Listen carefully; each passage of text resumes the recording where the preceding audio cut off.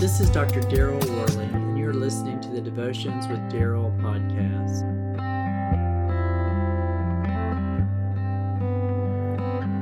How do you feel about being the dwelling place of God?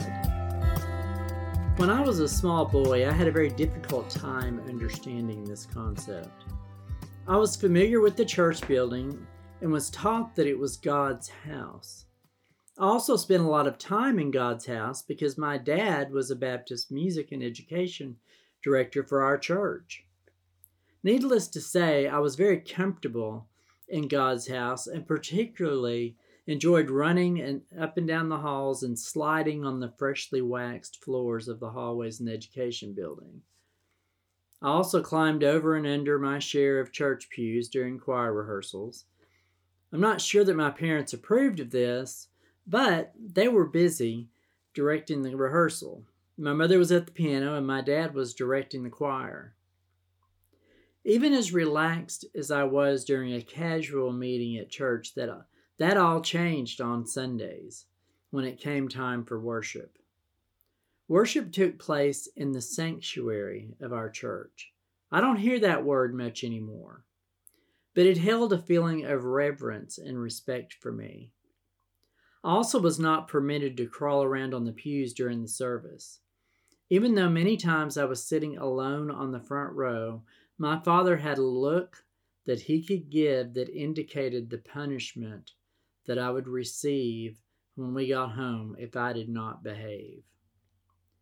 Regardless of my behavior, God was always there, but the expectations of the people around me was the factor that was changing according to the circumstance. Knowing that God is with us ultimately strengthens us to walk in holiness throughout life so that we glorify God through everything that we do. When Paul wrote to the Corinthian believers, explaining why they could glorify God with their lives because their lives were no longer their own, they belonged to Jesus now because of their faith in Him. They could not treat their bodies as though sin didn't matter because the Spirit of God had taken up residence in their lives, making them a holy dwelling place. Do you not know that your bodies are temples of the Holy Spirit, who is in you, whom you have received from God? You are not your own. You were bought at a price. Therefore, honor God with your bodies. That's 1 Corinthians chapter 6, verses 19 through 20. When we understand that God has saved us and taken up residence in our lives, we ought to glorify Him in whatever we do. For Christians, our bodies do matter to God. How we live reflects to others what we think about God's presence. When we neglect our physical well-being, abuse our bodies through improper eating habits, or using substances that cause us to lose self-control, we dishonor God. But when we live and act as people in whom God dwells, the fruit of the Spirit can be displayed in our lives. And furthermore, our witness to the world around us will exhibit that message of the gospel. And it's powerful.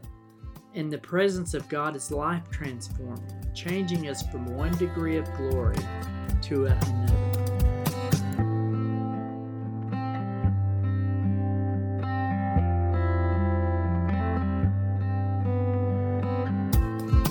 God be with you till we meet again. Until next time, this is Dr. Daryl Worley, praying that you have a blessed day filled with the richest blessings from God.